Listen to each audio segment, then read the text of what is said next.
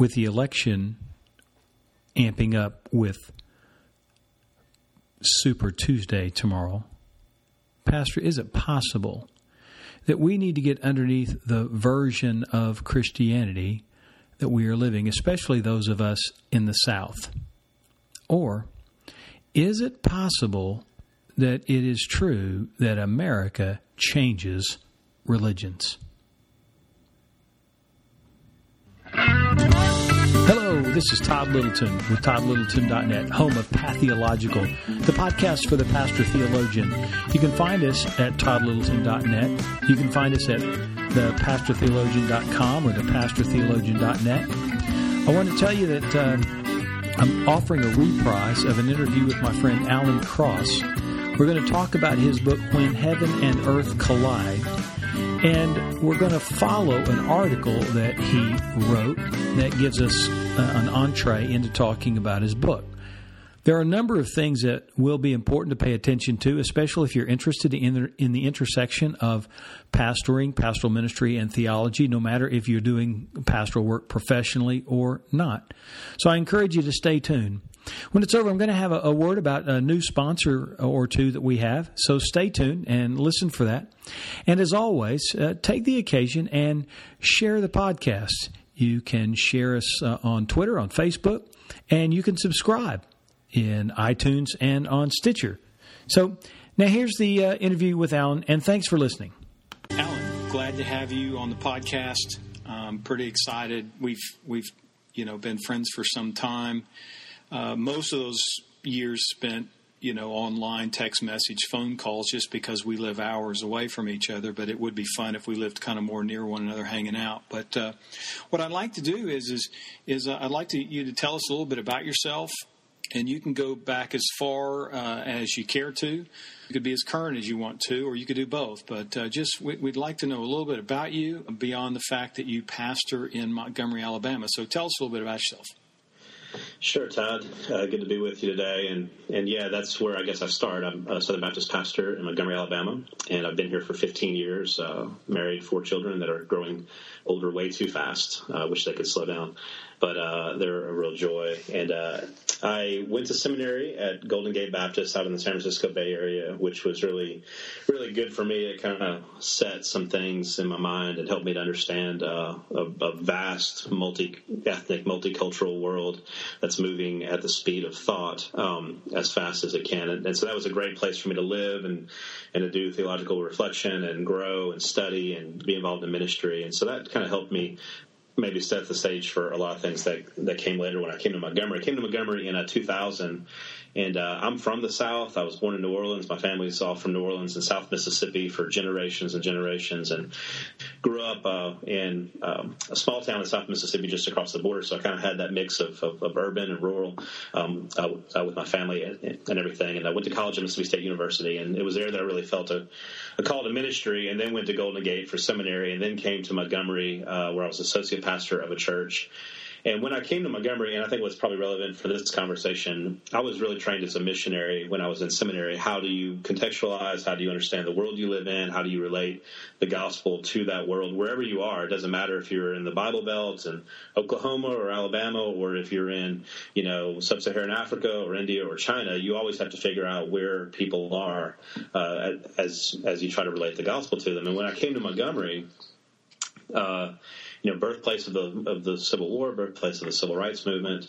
I really wanted to understand the history of the city, so I started studying and researching and learning, and really began to really delve into the issues of race and religion and economics and all of those things in American history, as well as in the South, and especially as related to religion and Southern Baptist, as I'm a Southern Baptist pastor. So I've spent the past 15 years studying that issue pretty intently, and how the gospel of Jesus relates to all of that and disarms it. So that's, I guess, a little bit about me. No, that's excellent. And really, you kind of went to a place I wanted to go so that we can make good use, not of your time, but also the listeners' time. And so you went to a place that had lots of questions. In fact, in this article that I kind of want to use, provide our talking points, you said you went to this area, and it was the birthplace of the Confederacy, of the Civil Rights Movement, 100 years apart. And so you immerse yourself in history, and you had lots of questions that came up.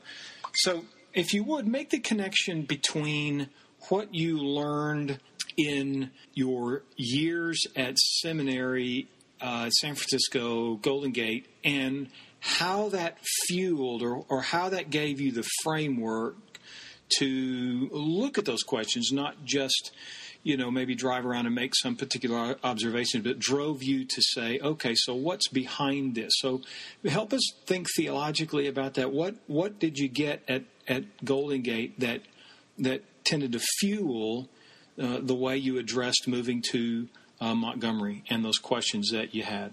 Right. Well, in my systematic theology classes, which were really helpful, I had a professor named Dr. Stanley Nelson, and he taught us theology, the whole story of the Bible. We didn't do systematic theology just in bits and pieces and separated doctrines. He looked at how theology developed, and so we started with the time of Christ and went through the history of the church. We hit every single doctrine that you would hit, but we looked at them as they became a controversy at different epochs and different points of time with the patristic fathers all the way through the ages of the church, through the Reformation up to present day. And so doing that, seeing that nothing develops in a vacuum, all theological thought is influenced in some type of way by what's going on in culture, by discussions people are having. I mean, we have the Bible and we work from Scripture, and we believe that Scripture is true and it's our standard. But at the same time, we're trying to apply it in a set place and time.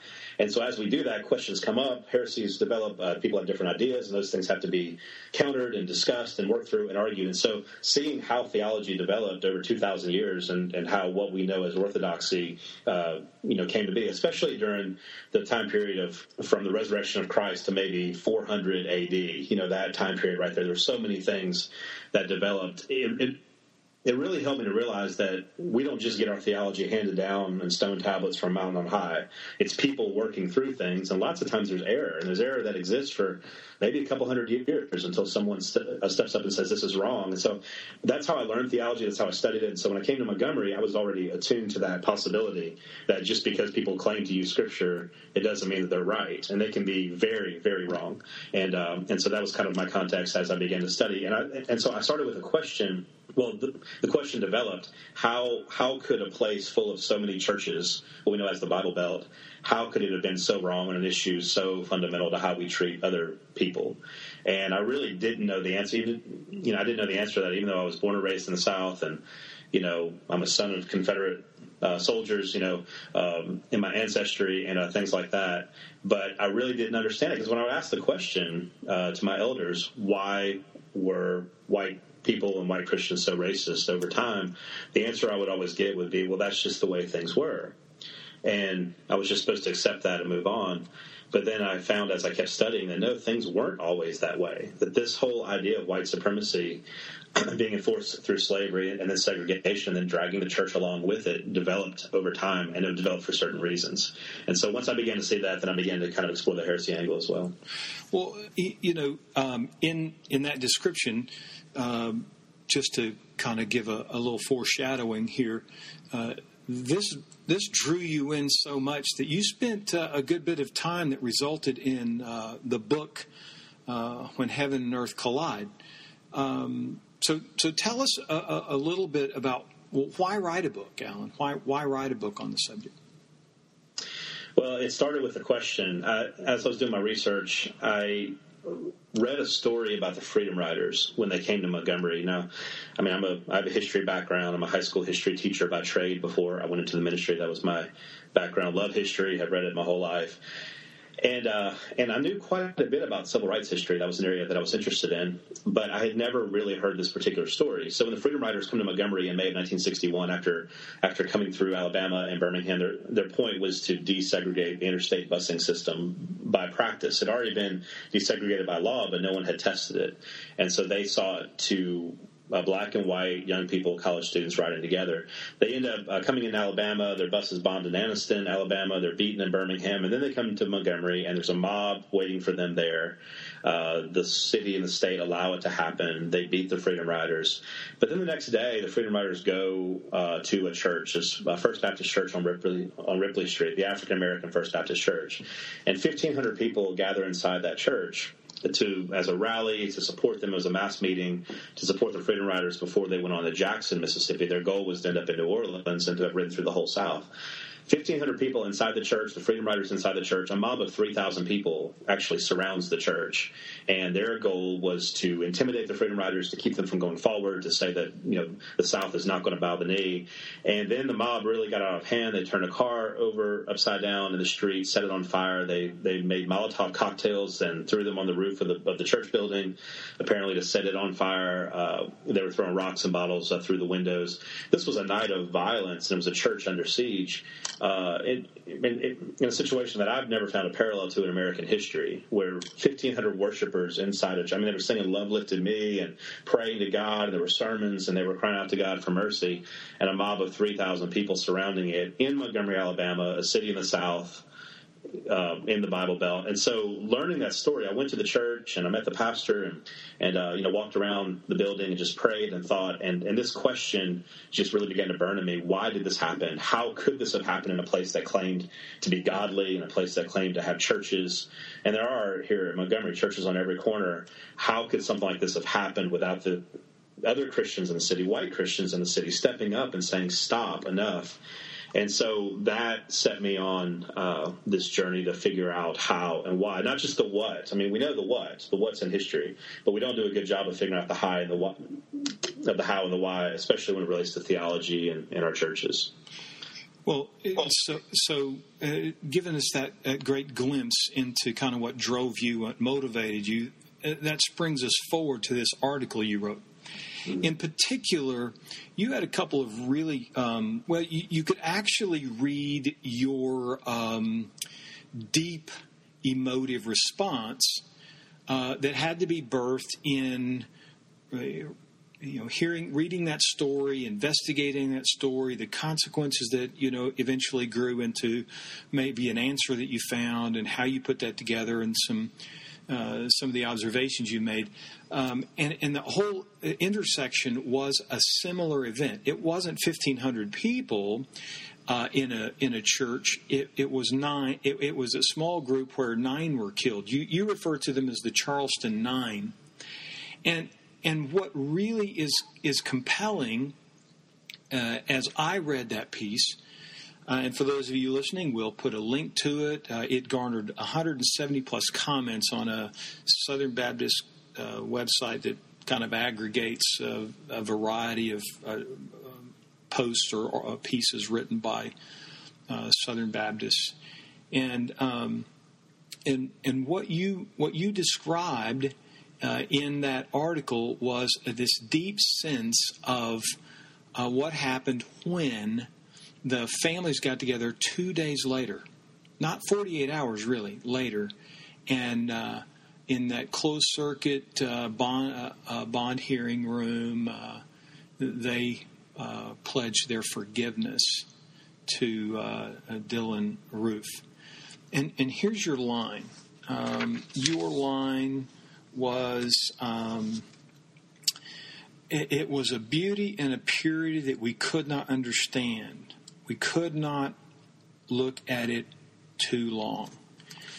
Now, people may read past that, Alan, but because I know you, I grasp the sense at which there was just this internal trigger, this connection that tied the events that you just described in Montgomery those years ago, where those 1,500 people were in that church that was firebombed, and then found the same thing. And while you weren't there in 1,500 to hear kind of the particular aftermath, was there any sort of parallel in this moment, all these years later, where we wouldn't expect this sort of thing to occur? We glimpsed forgiveness, and it was pretty moving. Is that an accurate description of kind of what you were communicating right there? Right. Yeah. I've been to events in Montgomery with the 49th and 50th anniversary of the Freedom Riders, and the Freedom Riders came back, and many of them were Christian. And I remember being at that church in the sanctuary, and one of the Freedom Riders who was there, it just explained how he forgave those who beat him and the mob, and he was weeping 49 years later. And so that has been a legacy of these activists and and of those who were motivated by Christianity, not just by wanting things to be better. They did, but they also were motivated by Christ. And so they were deep faith, very strong Christians, and they expressed forgiveness to their attackers years ago. So last Friday, or I guess a little over a week ago now, when I was sitting at my kitchen table and I saw the video of these families forgiving, it tapped into that strength and that story, not just of the freedom riders, but of believers throughout the centuries who have been persecuted and have been attacked. And instead of fighting back and, angry and all of these things, they expressed forgiveness because Christ forgave them. And that's exactly what they were doing. So I'm sitting at my kitchen table and just began sobbing.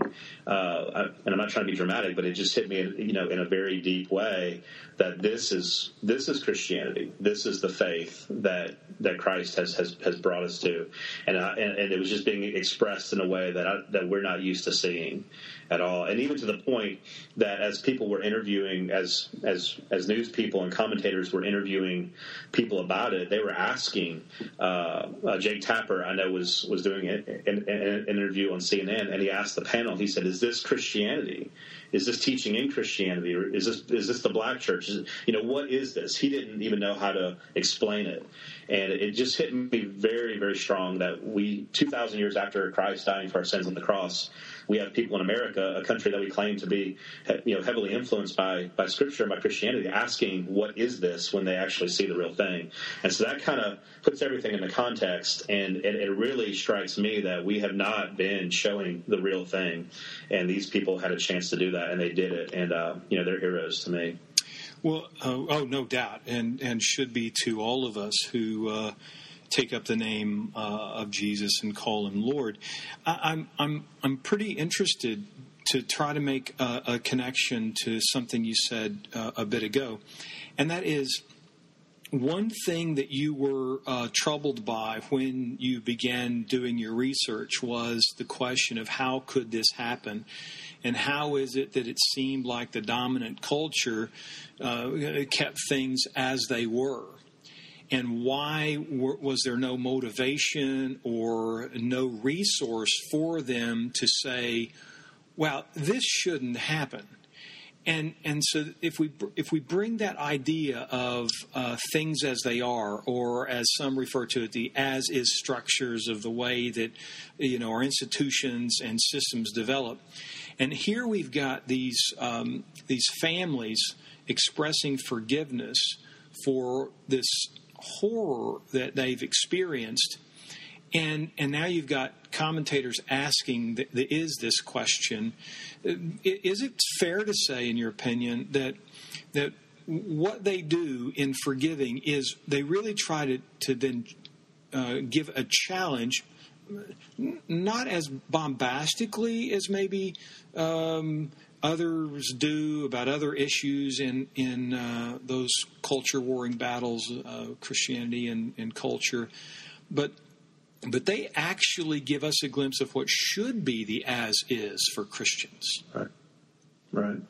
Yeah, and I'm convinced, I don't know this for sure, but I think that they got together and they made a decision to do this. I don't think it was just an emotive response.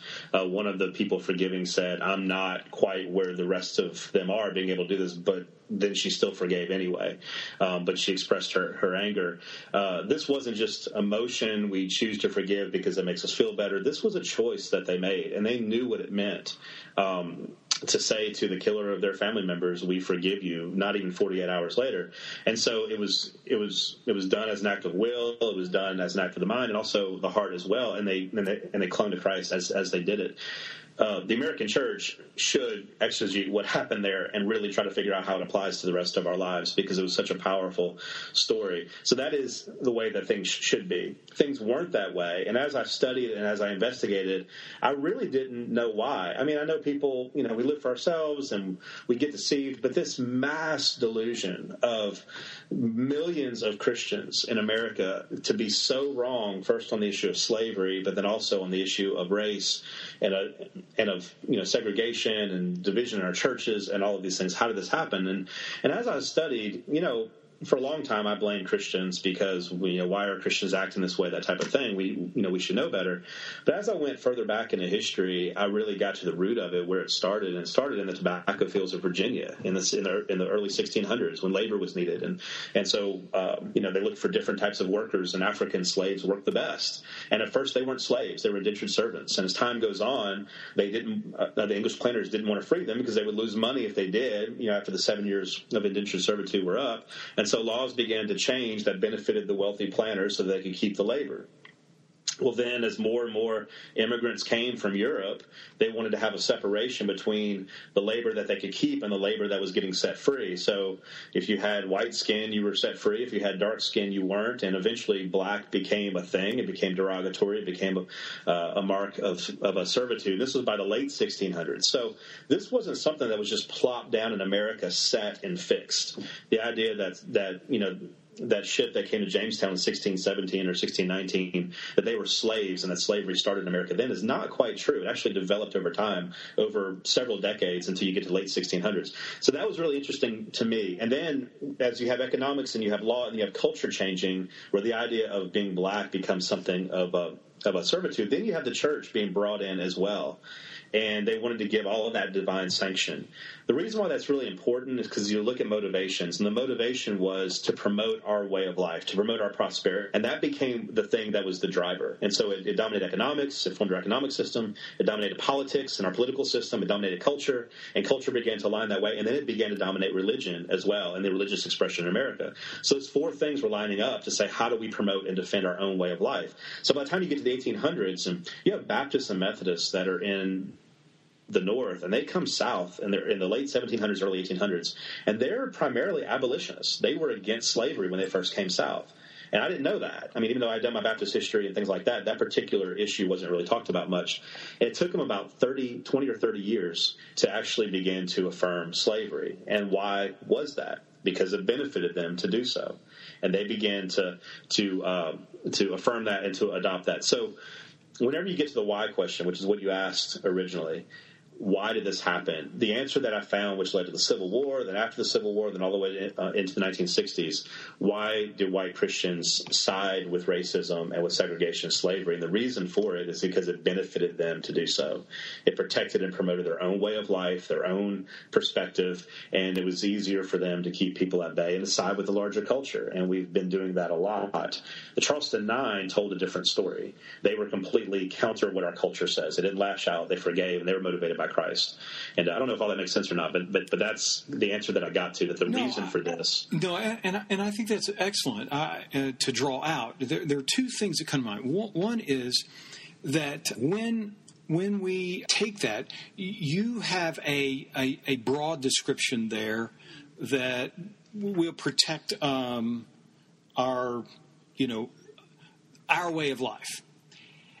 And I just want to drill down a minute, because really kind of what you begin with when you started giving that description is it really was an economic force. It really was, had it not been a lucrative move, I think we could assume that things might have gone differently. But because the economy supported a particular way of life, because in your article you began talking about as the economy in the South grew along these lines, and because they had bought into particular ideologies, they named their towns particularly, and they opted for a particular architecture. But really, what lay behind that, in a more specific kind of vein, was the economics that were at work, and then the way that the social structures and then even the religious systems came in to participate were actually in service to those economics. Is that fair?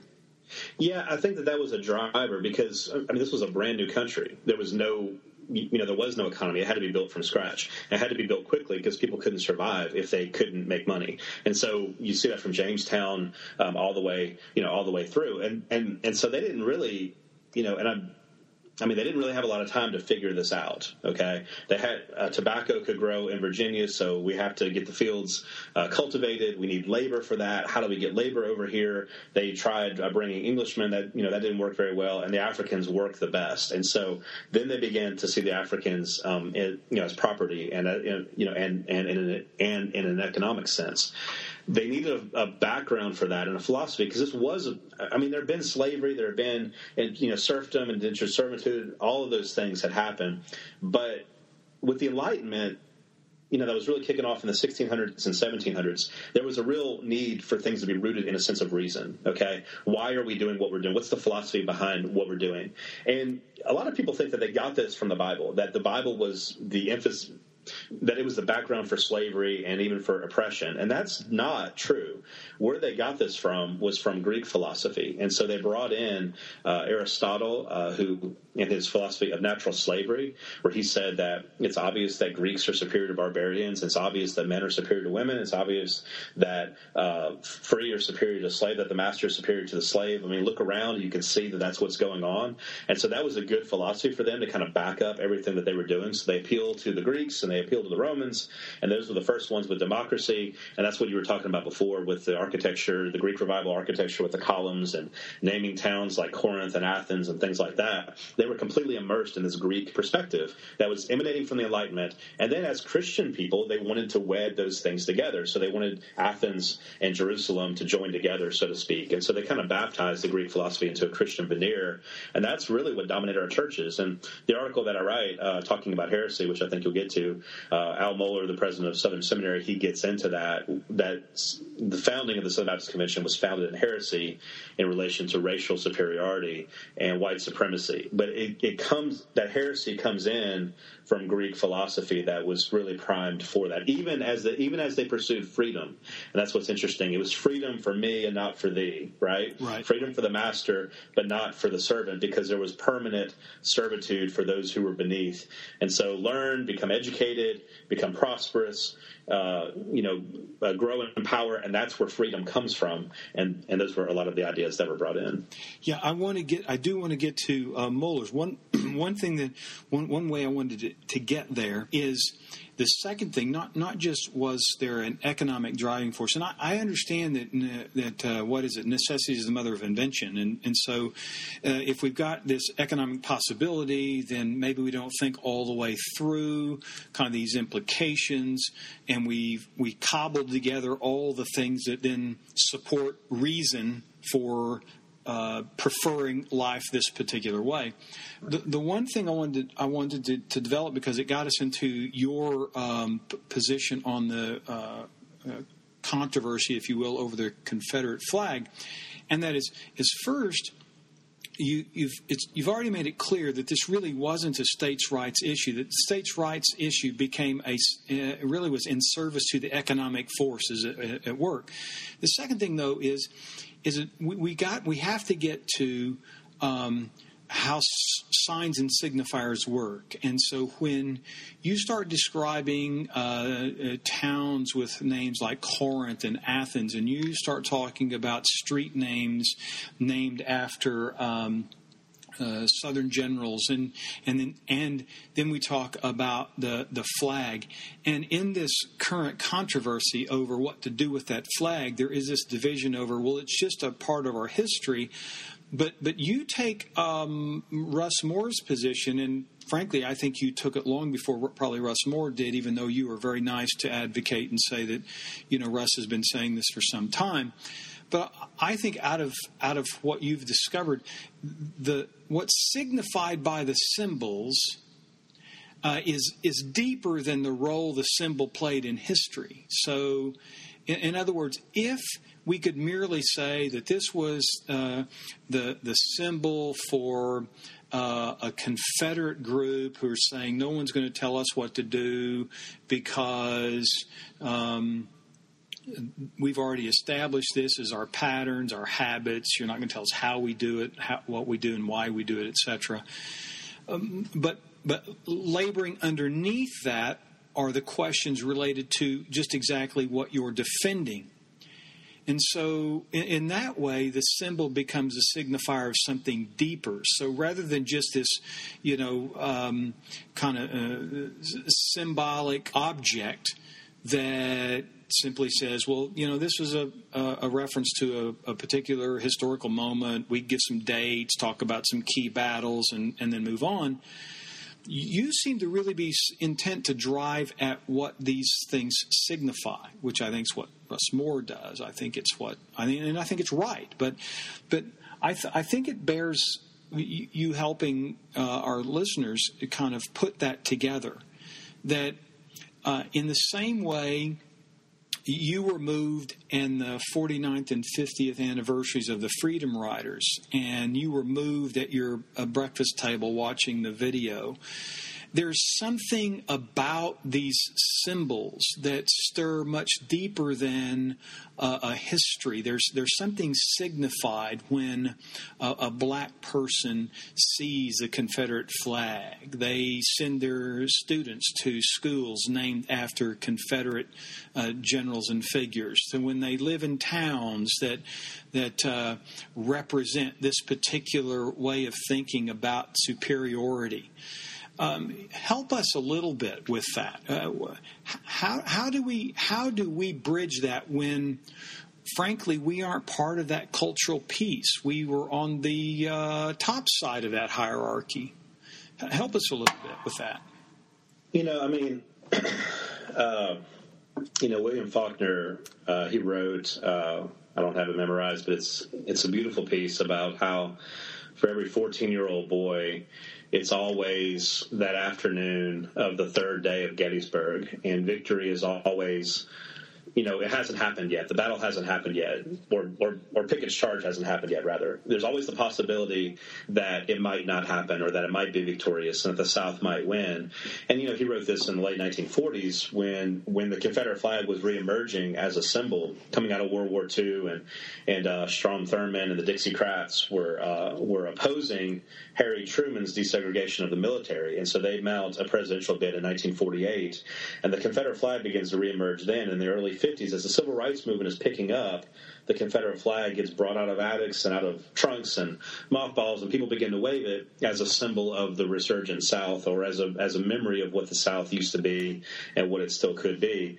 And so, I remember as a kid growing up in the 80s, and we would play Civil War, and my friends, we would always all be on the South side, and the North, the Yankees were just out there somewhere. Nobody wanted to be a Yankee because we were Southerners. We wanted the South to win, and we would recreate the battles and everything. So there's this emotional attachment for Southerners. And as a kid, I didn't, in my mind, relate it to wanting slavery. I didn't relate it to wanting to have even segregation or racism or anything like that. I just related it to my heritage and my homeland and my family and where I was from. And there was that pride that I think is natural to people around the world.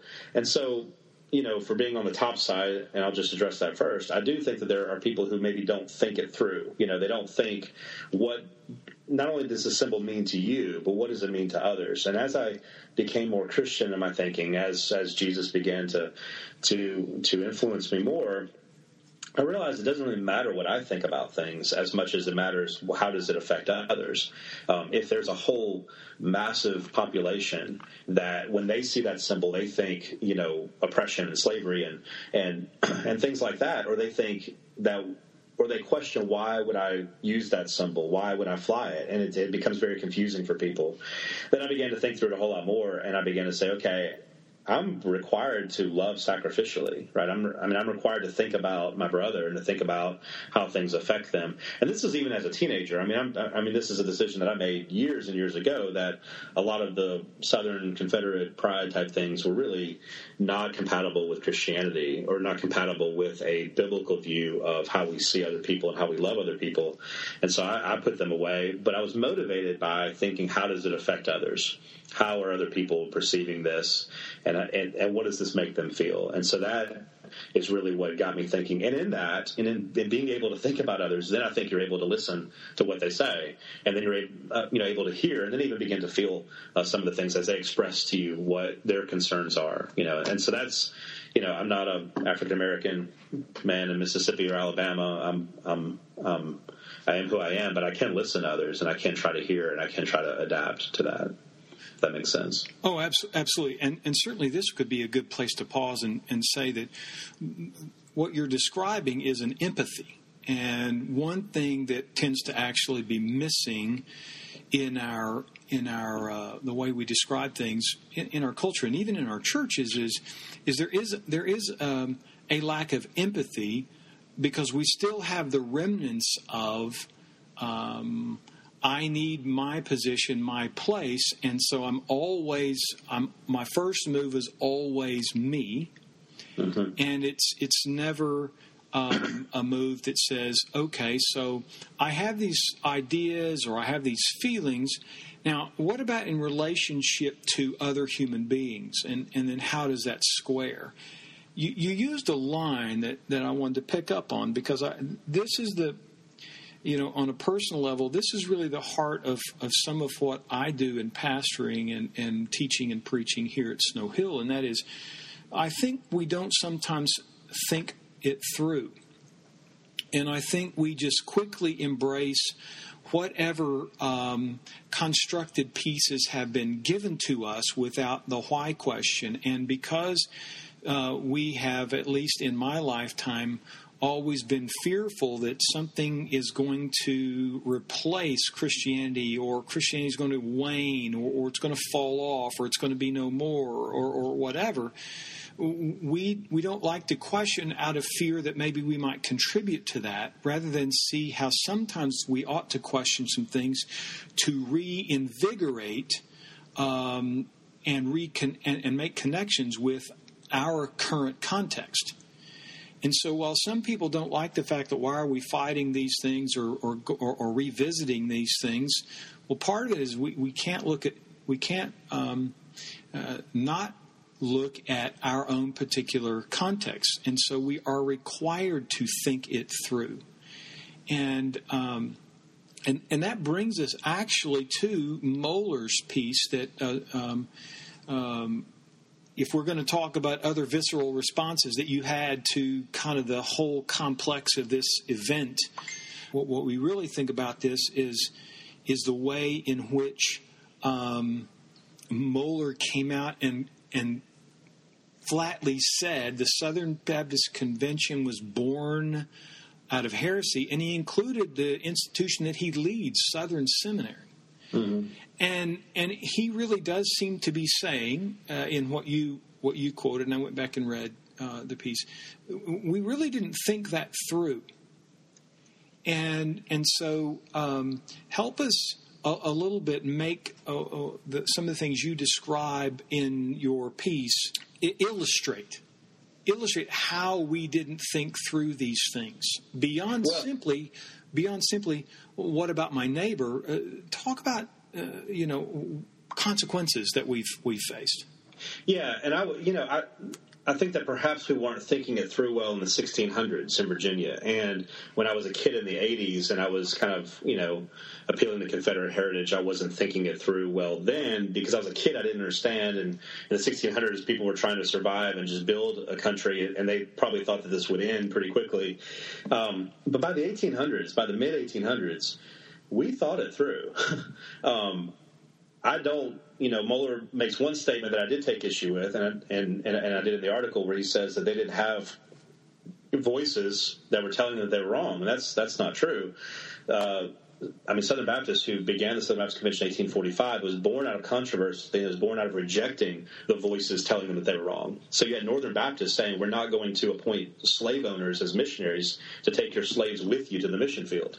And Southern Baptists said, well, that's not okay, and we want to do what we want. And, they tapped into Aristotle's view of freedom, which is we are our own moral agents, and we won't be told what to do by you or anyone else, and so we're going to form our own mission sending organizations. And so they thought it through, but they thought it through from a perspective of how does this benefit me, and that was their motivation. It was very self-oriented, and they used Scripture to defend that. Now, a lot of people would take issue with that and say, no, they were motivated by this and that. But when Mohler says heresy, I think he really gets at it. Heresy is a thinking through a situation, but it's thinking through it from a totally wrong angle and an unbiblical angle, to the point that they were thinking through how how things benefit them. So I totally understand what you're saying, and I agree with you. I just wanted to make that point that there was a lot of thought being put into it by 1845 and 1850, but they were coming at it from an angle of how it benefited them. Sure. I guess really kind of the way I would nuance that is you set the precedent for your own investigations of your own history. That is, how you grew up, and then you started asking questions, and then you actually discovered that there's some inconsistencies with these particular feelings and ideologies when you started looking at the life of Jesus and you were being discipled to Jesus.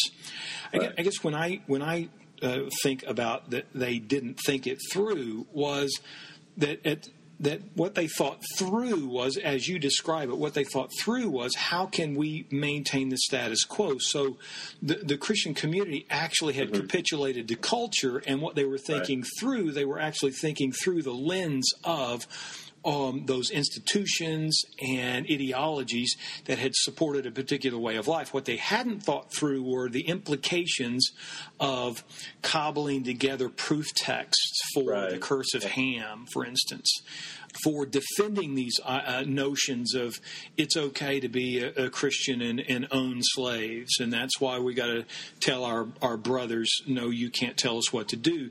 And I guess I'm glad you drew the distinction, because I think you are absolutely correct. There was a lot of thinking going on, but it's what they were thinking through that really made the difference. So I would probably say the through is really kind of a euphemism for the lens. They weren't thinking through the lens that you described being necessary for you to set aside anything that might have made you a really good Southerner.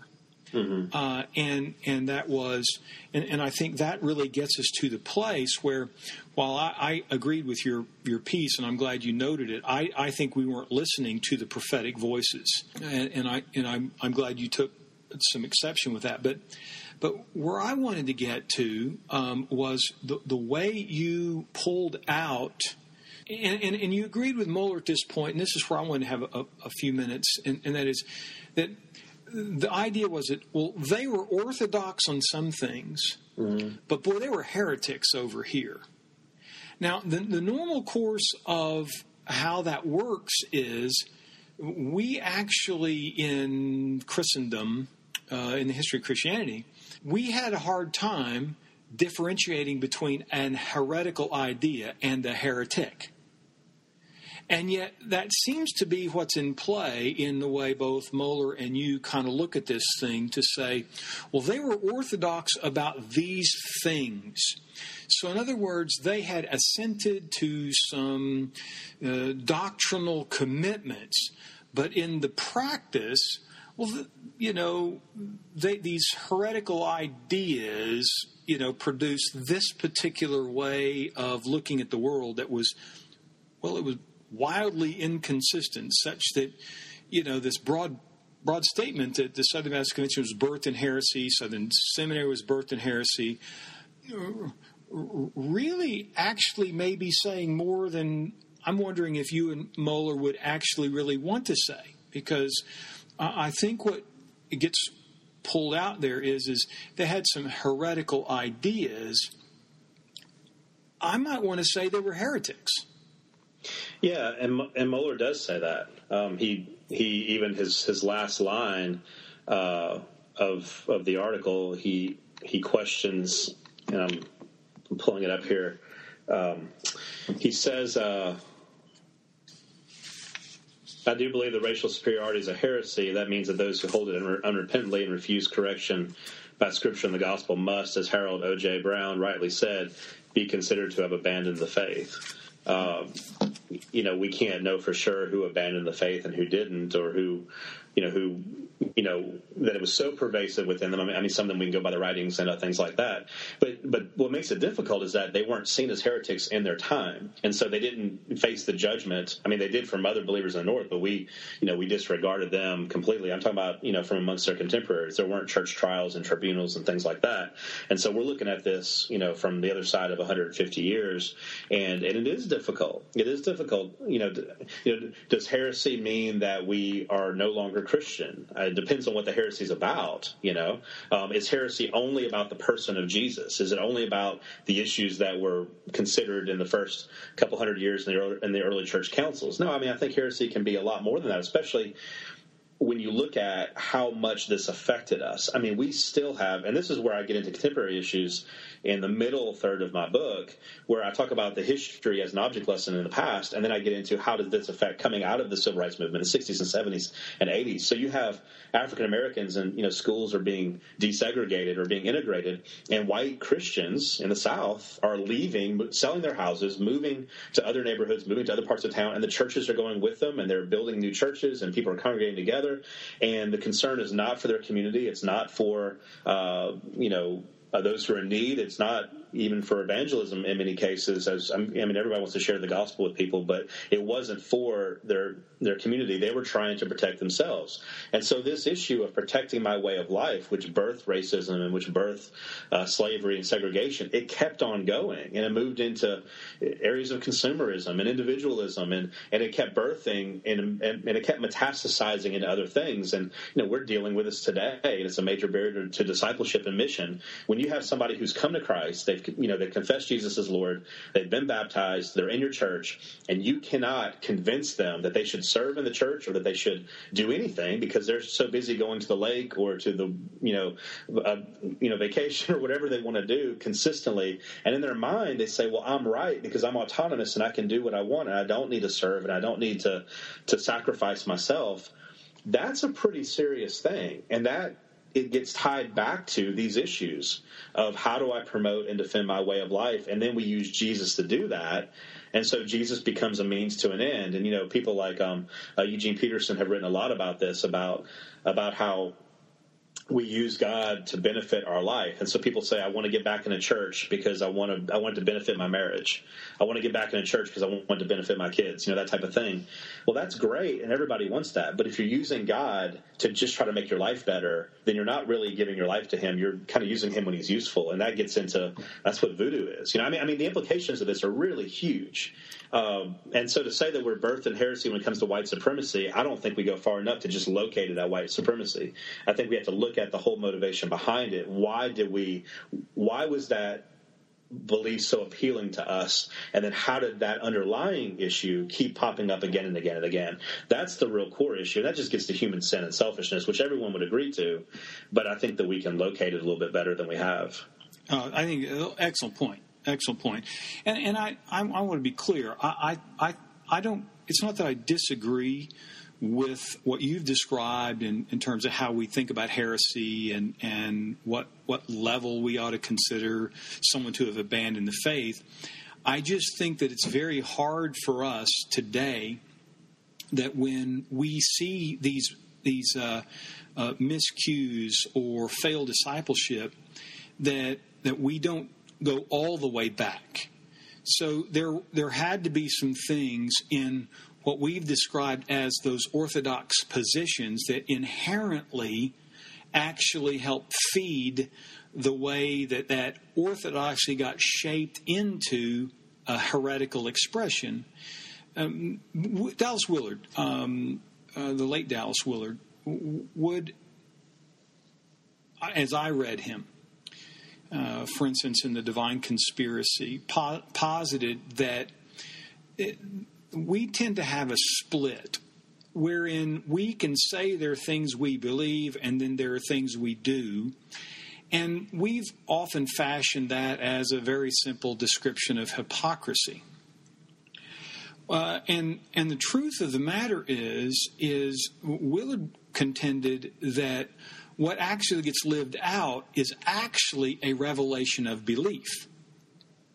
So that to lay claim to an orthodox connection to tradition or some biblical systematic that gives us some sort of handle or hook to talk about the nature of God and the atonement, etc., that by default produces something else. Either the individual has opted for a different way beliefs function, or actually doesn't believe that and is actually operating out of a different mode, and you called it, sin and selfishness, and that one may well be. And I guess that's the only thing that I think we suffer potential criticism of making it sound as though, these guys were right here, but they went off the rails of the faith. So let's go back and we can celebrate their orthodox positions. And I guess I just want to say that we leave ourselves wide open to the fact that somewhere along the way, those orthodox positions didn't take root to such a degree that the practice of that faith looked something different than the status quo. And I think that's where, your book comes together, When Heaven and Earth Collide, and you make some and just present day applications. Yeah, and just one thought on that. Even I agree with you absolutely, and I agree with Dallas Willard in that. But, to kind of critique the Enlightenment and the Age of Reason just a little bit. When we locate that in the individual the way that we do, every individual is autonomous and they use reason and they come to their own conclusions and they're supposed to act out of that. I think we kind of fall into a false perspective as well, because is the individual more powerful than the culture that they're in? And we get so shaped by the world we live in that even though, if that world affirms an orthodox belief of the person of Jesus and the work of Jesus, and we adapt that, but then that culture also is advocating or just accepting or allowing, for certain things that are contrary, we tend to draw the bridge, and the culture draws the bridge between belief and practice, and we get caught up in that. And I don't think that we're able to. Now, we're all individually responsible, and we should all break out of that. We should all be aware, and I get that, and the Holy Spirit enables us to do that. But at the same time, this is why the church is supposed to be together, and why we're supposed to work together, and why we're supposed to have this culture of discipleship and of sacrifice, because I don't think we're as strong as we think we are, to quote Rich Mullins, I guess, from years ago.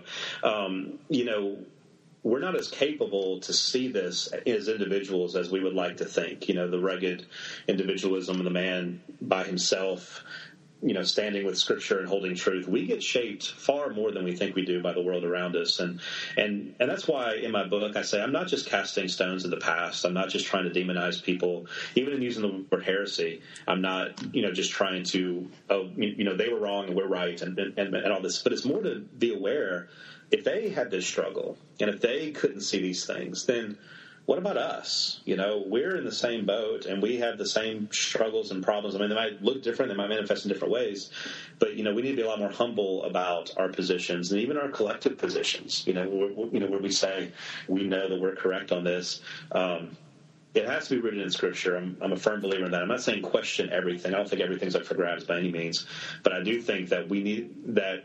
What is helpful for me and what I learned from this study is that if I'm motivated by a belief or by a practice and how this benefits me, if my first thought is protecting myself or protecting my way of life, there's a pretty good chance that that there's some error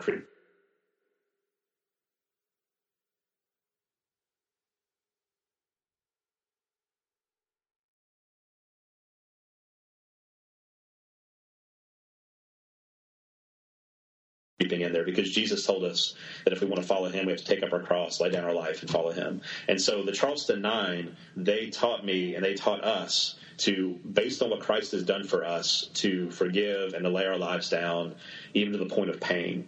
And so that's the thing that Christ calls us to. And I think that's a good way to kind of work our way out of some of these errors, I guess. Oh, I think that's very good. And I think that you draw out the ways in which this is an ongoing struggle, an ongoing reality for we Jesus people, is a really good call, good reminder, and because we're running up against our time, a good place to stop. So, Alan, let me say thank you for your time. And those of you listening, let me invite you to head over and purchase a copy of When Heaven and Earth Collide. You can get it in a paperback. You can get it in Kindle, but I think it would be really worthwhile. This is current stuff, folks. These are issues that are ongoing, and unless we want to repeat history as a farce, we certainly, like Alan described it, there's something we have to learn from it. And I think he not only has great thoughts on what we've covered, but there's a lot more going on in his book. So, again, head over, get it, read it, and then after you do, we'll have this up on, I'll have it on my blog. I'm going to put it on our church's website, and let's engage some conversation. I'm sure if we had one going, Alan would visit with us on it and interact along the way. So get out there and get a copy of Alan's book. Well, Alan, thanks again, man. Appreciate it. Thank you. And maybe we'll find another occasion to get on the old Skype and do this again. I would love to. Thanks a lot, Todd. Appreciate it. Have a good day. You too. Hey, as always, thanks for listening to Pathological, the podcast for the pastor theologian. Hey, on the website, check out a couple of new sponsors. First of all, LSTN Sound, Listen Sound. Listen, if you're looking for a great pair of headphones or earbuds, how about choosing a for-purpose company? Brand new, 3 years old. They've helped 20,000 people who have hearing difficulties to hear in a number of countries. Visit the link on the website. We'll have it in the show notes as well. And then maybe you are a person interested in supporting small businesses, those who may create their own products, handmade products. Then visit Oikos Handmade. Both of these, you can find a discount that when you click through and you purchase, use the discount code Pathological. Yes, the title of the podcast, Pathological, to receive a discount. Hey, again, visit our sponsors. Be a great help to me and to them. And we'll look forward to the next podcast. Thanks for listening.